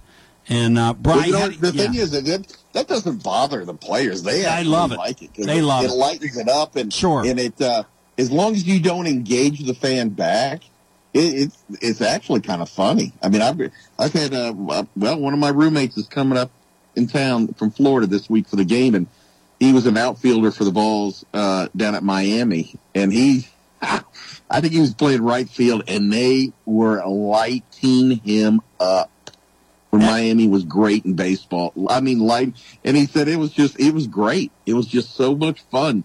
He said they even got a couple good ones in on him. They've done some research on him and his family, and he said it was awesome. I remember being out on the porch a couple years ago, and it was one of those teams. It was Liberty or the team from the Midwest, Brian, that had all the sluggers. What was that team called? Wright State. Wright State. Yeah, their left fielder turned around in the middle of a game and said, "I love this place." Yeah. And the fans were like, "Huh?" And he goes, "You people are great. This is hilarious." Basically, he was like, we played before 50 people. He was having a conversation while the game was going on, because that's what baseball is. But let's go back to the phones, get our next call in. It is the Wednesday edition. Coming up here in a mere matter of moments, we're going to break it down scientifically with Adam Sparks of the News Sentinel. Hello, welcome in. Hey, Tony, it's Jason in Dalton, Georgia. How are you? Hey, good to talk to you, Jason, my scout/official friend.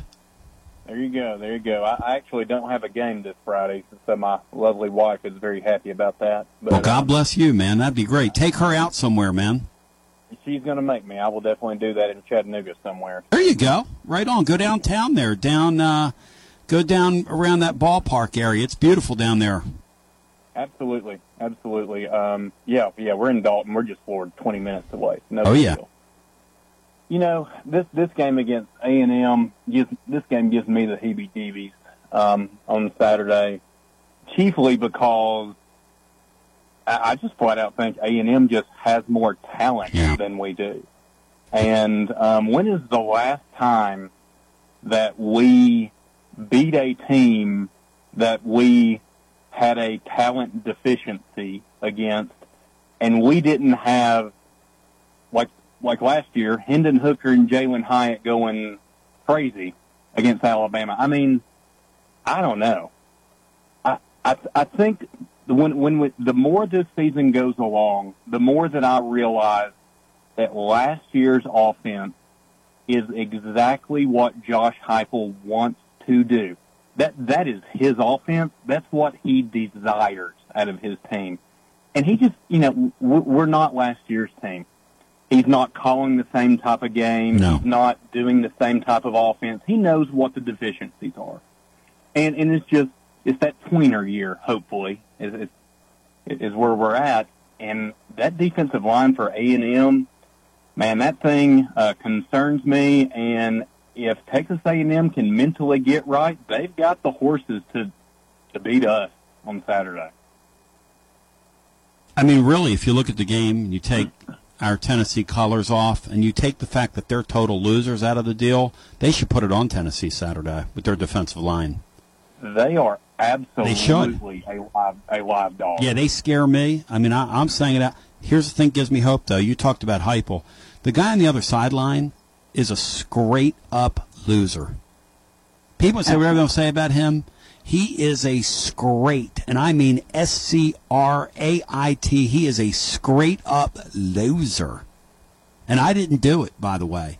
How do you have all that material? How do you do all those things well against Alabama on your home field? How do you turn them over 4 times to your 1 turnover, and you lose a game? And Nick Saban afterwards is going, I don't know how we won that game. I'm not happy with the way we played. I'm not happy with our coaches. I'm not happy with our play calling. I'm not happy with my defense. I don't know how we won the game. I'm not happy with anybody. But we won the game, and this guy is but you are right, Jason.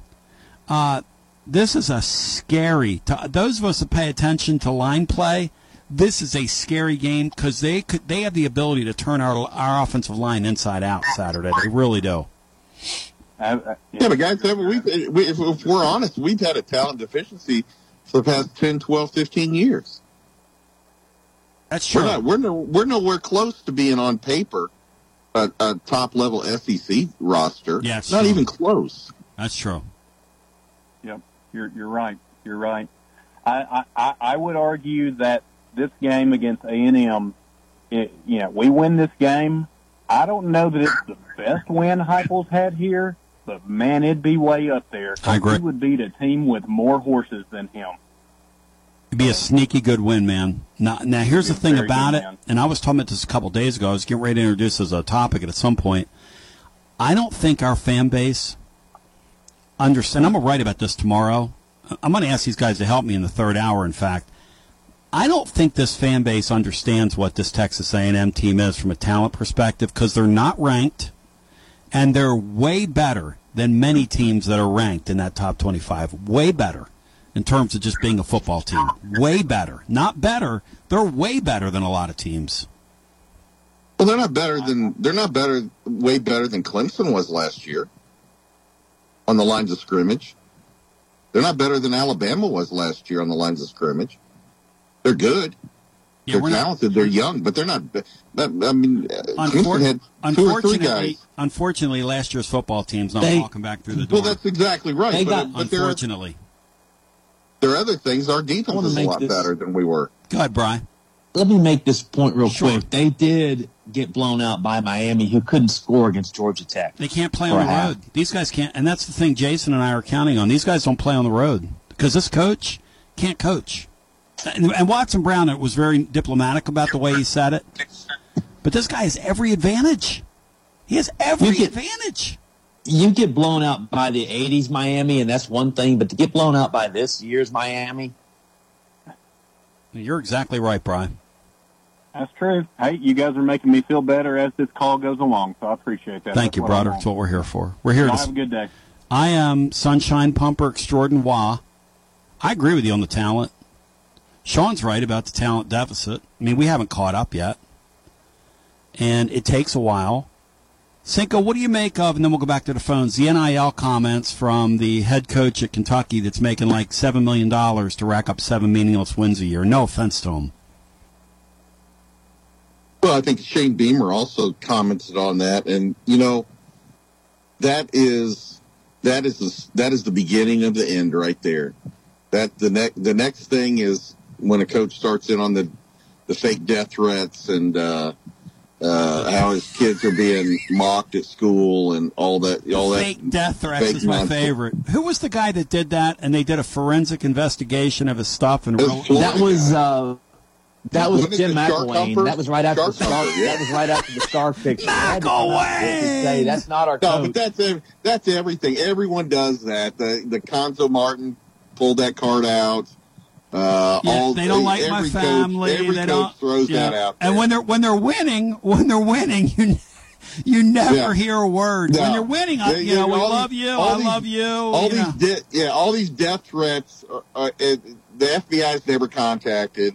I love it's that. Just like the death threats are just like the Schiano lawsuit threats. They said to him down there, the backstory was, "We want to see your phone," and he said, "Why?"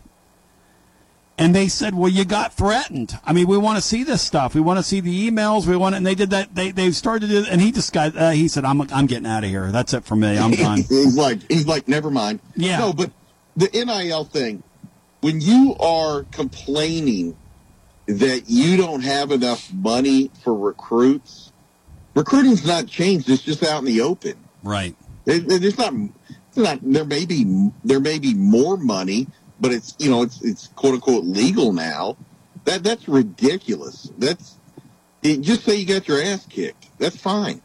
I mean, that's what we expected. But to then go and then put the owner, when you're making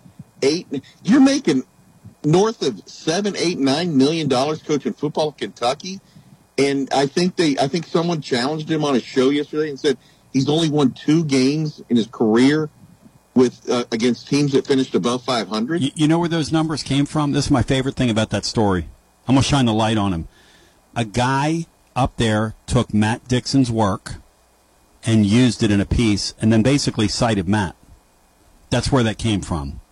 I didn't know that. So Matt had an impact on kudos to Matt Dixon on that coach getting skewered yet, and he did not like that. And by the way, I think the guy's done a great job there. I've got a great deal of respect for him.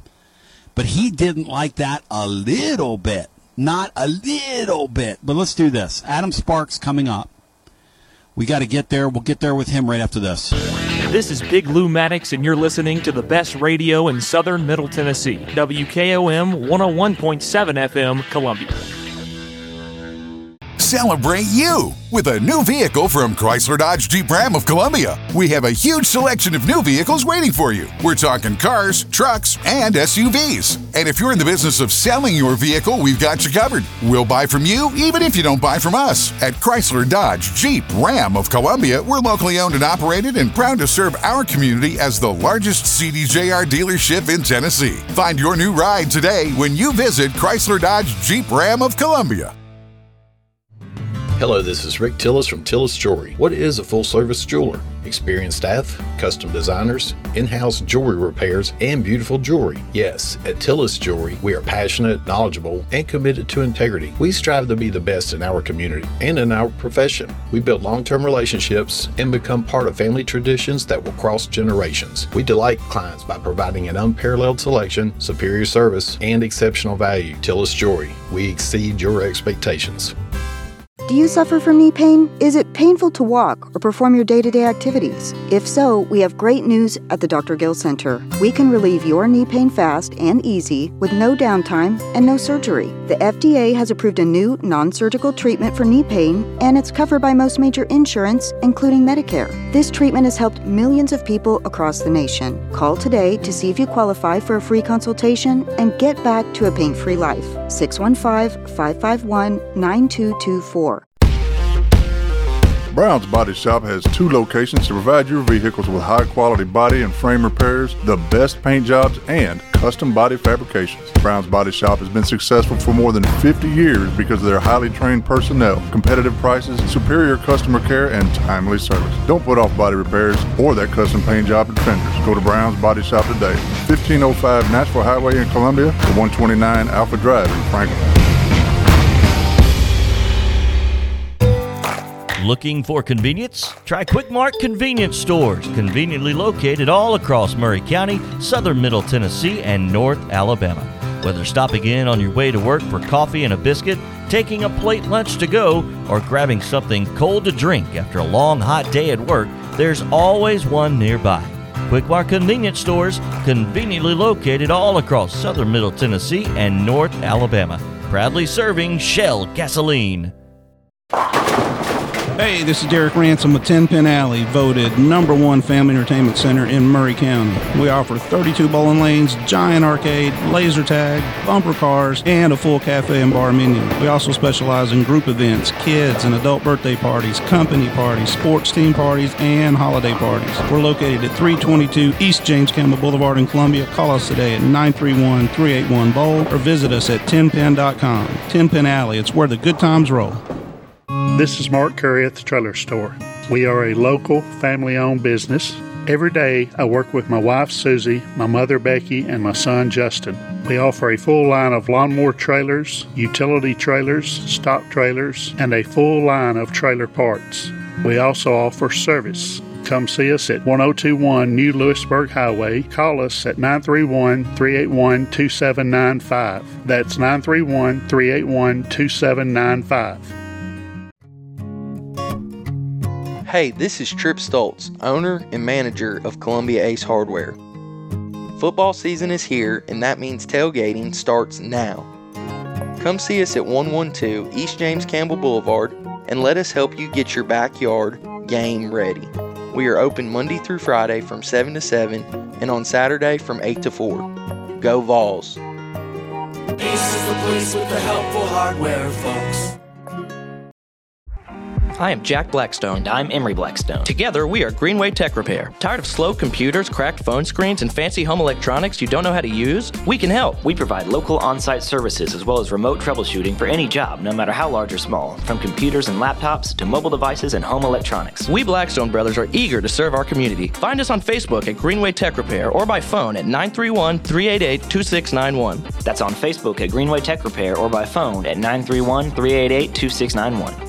Jim Ross, and you are listening to Front Porch Radio, WKOM 101.7, located in Columbia, Tennessee. I'm going to brag on a guy here real quick. The great Adam Sparks from your Knoxville News Sentinel does an incredible job covering this Tennessee football program. We were just talking off the air. I was bragging on him, and he appears on the TLD Logistics hotline online at tldlogistics.com. What's up, Jim Peters? I hope you guys can make it out on Friday. It's always great to see you. But as we're at Calhoun's on the river, Adam, you and I were talking off the air, and you made a great point. I say to you, we're getting ready to see what this Tennessee team is made of in the next couple of weeks. And your reply was? Yeah, I still don't know their identity. And I've asked Josh Heupel and even some players a few times about that, and they give sort of a standardized answer. We're an aggressive team, whatever. That's not the identity of this team. That's the identity of the program. I want to know the identity of this team, and it's not entirely Tennessee's fault. It's more sort of the circumstances, the schedule. You find out kind of who you are, what the identity of the team is in a very competitive game and against a tough opponent. And they just really haven't had that type of game yet. South Carolina's not really good. Florida's not very good, and Tennessee lost that game because they just got swallowed up by the swamp. So maybe you can say what their limitations are in a game like that. That offense has limitations, and that offensive line does, and the communication does on the road in a really tough environment. They'll face at least one of those going forward, and that'll be next week at Alabama. But in a toss-up type game against a good opponent, and I think Texas A&M's probably. They're not ranked in the top 25 right now, but they're a top 25 opponent. They're a team that any given week could beat any team in the SEC, and they should have beaten Alabama. So this game and the Alabama game, and I think Kentucky is probably comparable on the east side to Texas A&M on the west side. I think at least these next 3 games are going to tell you the identity of this Tennessee team. Because so far you look at the stats and you say, well, this is a running team and a pressure defense. They get a lot of tackles for loss, a lot of sacks on defense. They run the ball. But a lot of those numbers are piled up against bad non-conference opponents and subpar SEC opponents. If they do those 2 things in this game, then I'll believe that's their identity. And especially this game because, the Texas A&M has as good of a defensive front as there is in the SEC and therefore college football. So if you can run for, let's say, 150 on this team, then you are absolutely an elite rushing offense. Because this team, I think Bama ran for, 22 yards on them, on A&M. Only 2 teams have rushed for 100 yards against A&M, but both of those teams didn't pass for 100 yards. So if you can run on A&M, then you're a running football team. And I think we wait on the aggressive defense, the pressure defense. I think that's more just I want to see it more and more because they haven't been a consistently good defense the last couple of years, so it just takes longer to prove that. I think it's fair. And kind of like, back in the summer, everybody's ballyhooing Joe Milton, and my stance on him was, and people don't like this, but I was saying I don't believe till I see it, which I think it's a fair thing you're saying. And by the way, about the Florida game, I'm not even sure what the Florida game's an indication of one way or the other, because absent of Cooper Mays, and we were talking about this going into that deal, I'm not sure how much of a barometer that was one way or the other, because when you had the center issues Tennessee had with this offense, you really didn't have a chance. You started the game behind the sticks all night long. So I'm not even sure if it's even fair. I even throw that game out at this point. Yeah, I mean, that game told us what we had kind of seen from Josh Heupel's teams in the past, which is if you're in elite road environment, or if you're an elite football team, or if you're both, Tennessee's going to lose on the road there. If you look at Tennessee's road losses, they're against top 10 team under Heupel. They're against top 10 teams, or they're in so-called top 10 environments. Otherwise, they'll win on the road. They'll win at Missouri. They'll win at Vanderbilt. They'll win at Kentucky. And then at home, they're almost unbeatable. You've got to be, a national title contender to come into Neyland and win. And I think that's what makes this game so interesting, because A&M is not that level of team, but Tennessee also is not the level it's been for the past, they're certainly not what they were last year. And, I had a hard time picking this game because on paper, I don't think this is a good matchup for Tennessee. I don't like the matchup. But if you put intangibles into it and you look at it and say, well, A&M's lost 7 straight true road games. They haven't won a road game in, it'll be 2 years this Sunday. But in Tennessee has won, I think it's 12 straight at Neyland. And so if you add that to it, you say, well, just the crowd, the environment, the atmosphere will neutralize the advantages that A&M has. Because on paper, I like A&M in this game, but I can't get over the fact that Tennessee is just so much better in Neyland. Yeah, and then the thing A&M did last week, we were talking about this earlier, and I had a guy on, Robert Cessna, from A&M, who jumped on with us yesterday, and he clued me in on everything that went on in that game.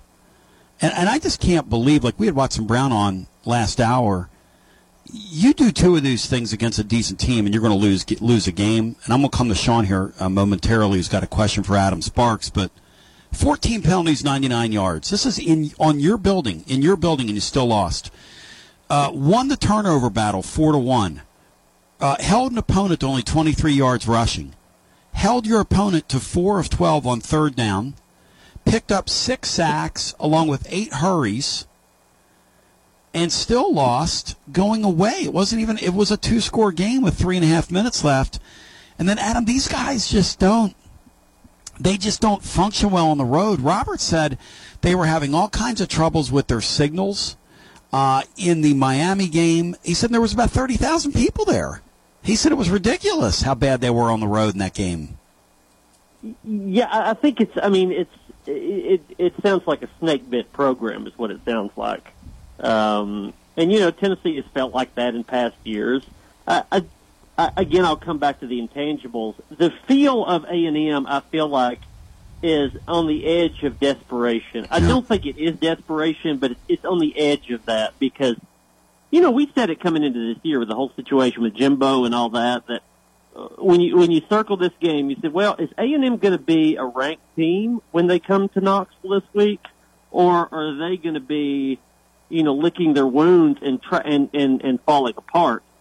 And I don't think they're either of those right now, but they certainly could go into the second category if they lose this game. They should have beaten Alabama. They're good enough to beat Tennessee, but the wheels could come off for A&M if they don't win this game. Tennessee, I don't think, is in desperation mode, but you could sort of see a fork in the road here. Could they win at Alabama next week? Maybe.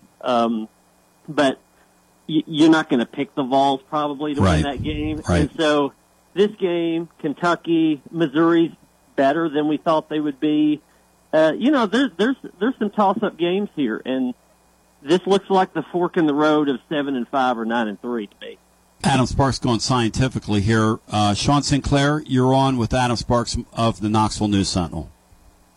Adam, obviously, through the first few games this year, the passing game is certainly not as splashy or not as prolific as it has been. We take Brew McCoy out of the equation, though not a headliner, a crowd favorite and a guy that could move the chains for you. Who do we see step up? How do we get those yards back?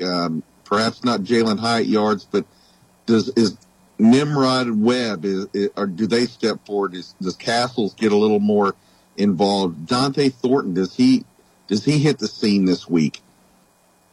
Yeah, I think this is actually one of those situations where Josh Heupel was 100% honest in his answer this week. Usually he talks around these sort of things, but he said they're going to need all of them. I actually believe him because I don't think they're going into this game and saying, okay, Brew McCoy's replacement is, and they have a name. I think it's let's give Caleb Webb a drive. Let's give Chaz Nimrod a couple of drives.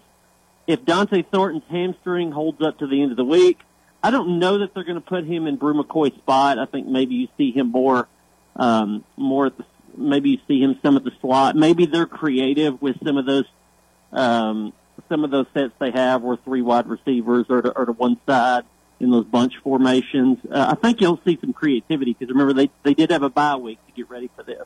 But I think it's going to be more trial and error to some extent. I think they're going to learn in real time which guy fills that role best. They're certainly going to have opportunities. I mean, A&M, first off, is going to try to rush Joe Milton 4 guys. And if that doesn't work, they're going to bring extra guys. But they're going to be intent on stopping the run. They're the best rush defense in the conference. Tennessee statistically is the best rush offense in the conference.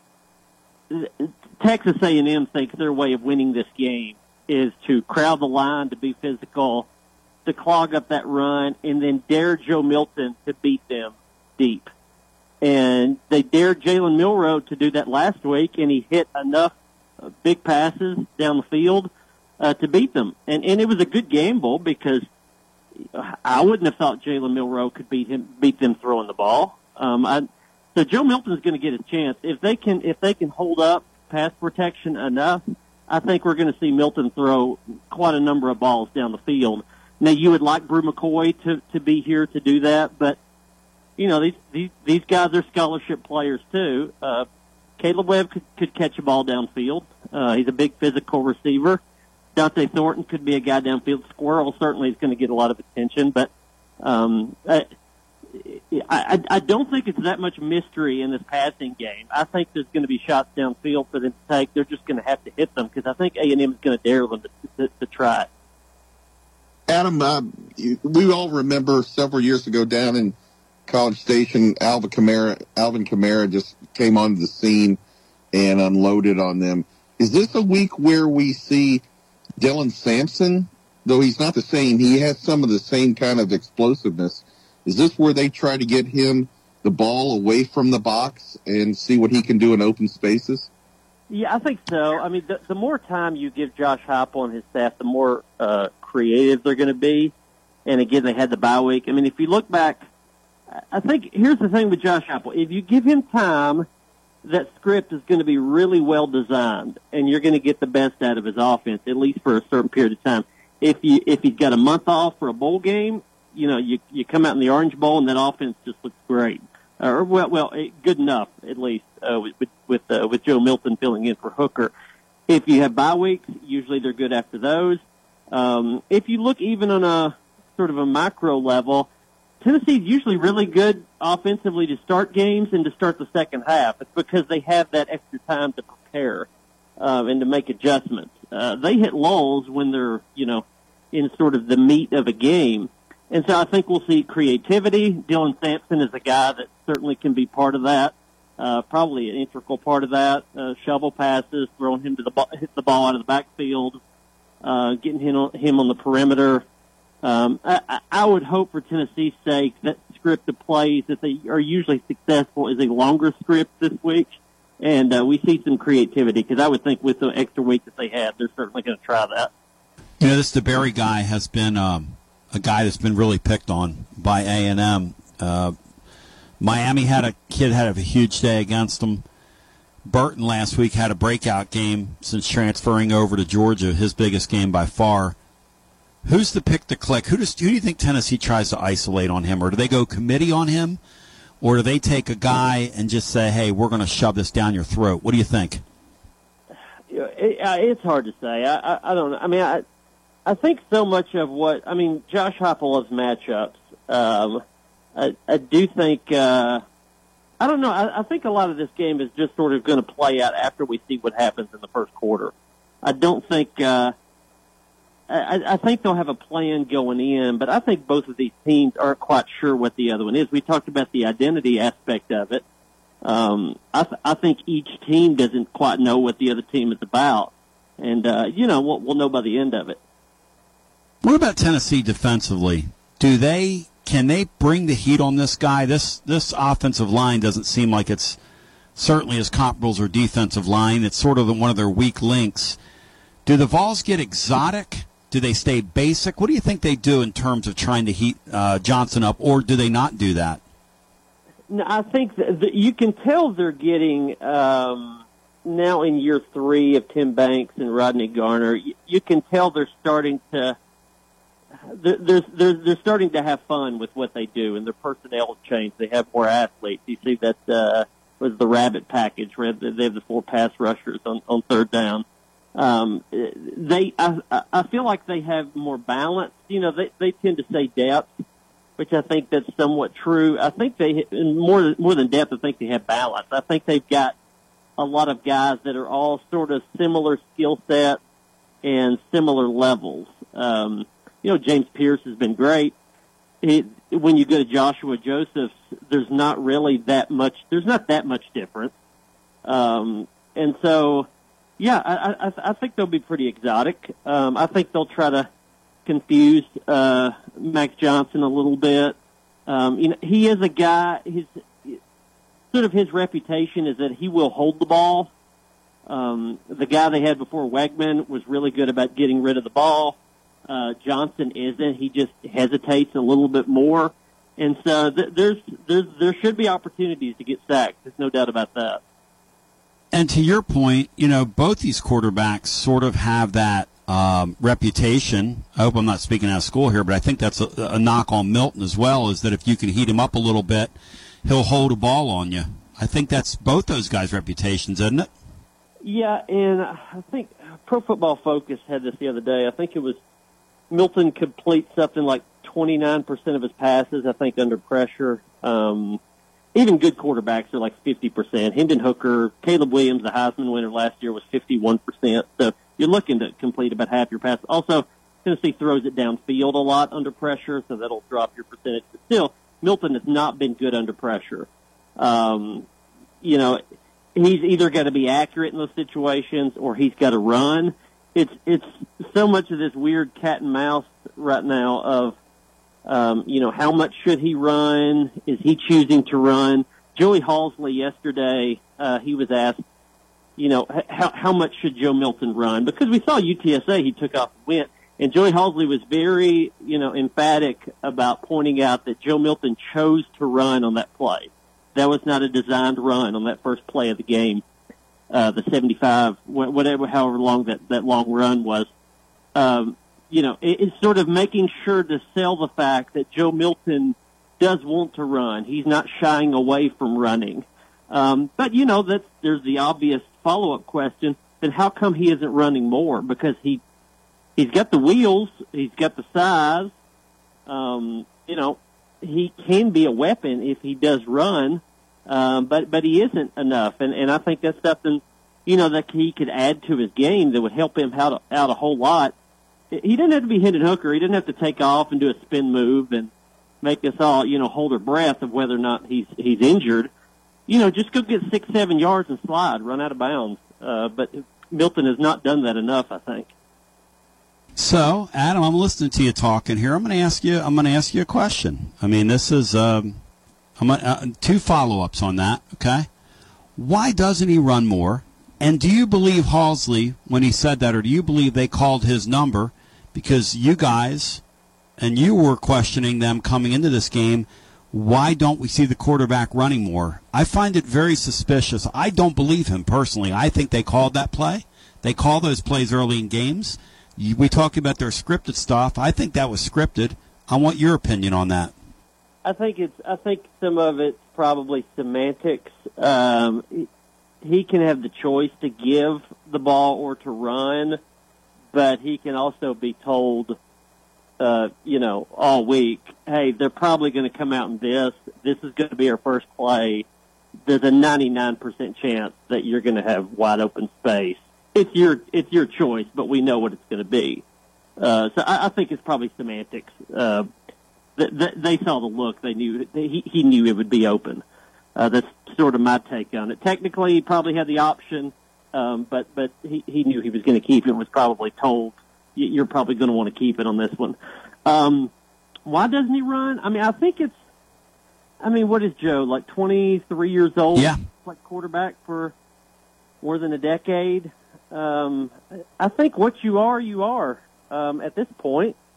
I don't think it's like, you know, I've gotten some emails about, you know, is he scared of contact or something like that. I don't think that's it at all.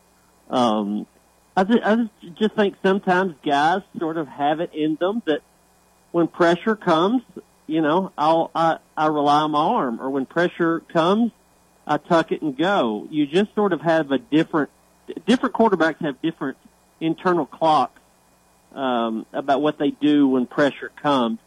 And he's a big, strong guy. He can take hits if there is pressure, and he's got an arm that can throw it anywhere at any angle.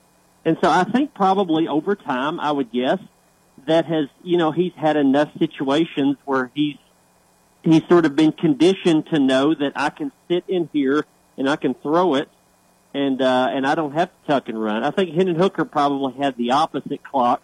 More of a wiry guy, probably had some times where he took some licks and thought, you know, 1 Mississippi, 2 Mississippi, 3 Mississippi, I'm going to go. And Joe Milton probably gets to 3 Mississippi and thinks, I'm about to take a hit. It's okay.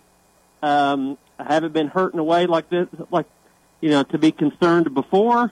And even if I'm falling backwards or I'm off balance, I can still throw this thing 30 yards downfield on a rope. And so I'm gonna stand here a little longer. I think that's probably it. I encourage you to subscribe to the Knoxville News Sentinel. I also encourage you to read Adam's work. I also encourage you to check him out on his socials. How do they find you, Adam? And thank you for your time. Yeah, good to be on. knoxnews.com, at Twitter or X or whatever we call it now is at Adam Spark. Yeah, I think they call that thing X. I still call it Twitter. I know, right? Thank you, Adam. Good talking to you. Y'all have a good one. on your TLD Logistics hotline online, tldlogistics.com. He kind of shares my view of this game, which is we're going to learn a lot about the Vols this weekend, which I love these games. Look, to me, one of the things that gets me juiced up and jacked up is weeks like this. And we'll talk about it in the TLD Logistics Overdrive Overtime. To the radio listener, we're getting ready to leave you. Sean, myself, Bri will stay. We'll get some calls in, and we're going to hang out on this Wednesday. I want to thank Wednesdays with Watson Brown for joining, and Adam Sparks on the TLD Logistics hotline. And we'll do a TLD Logistics Overdrive overtime. As I remind you, as soon as the game's over, right here at tclub.team, we'll be live. Another award-winning edition, Garzaloff 5th Quarter Fan Reaction.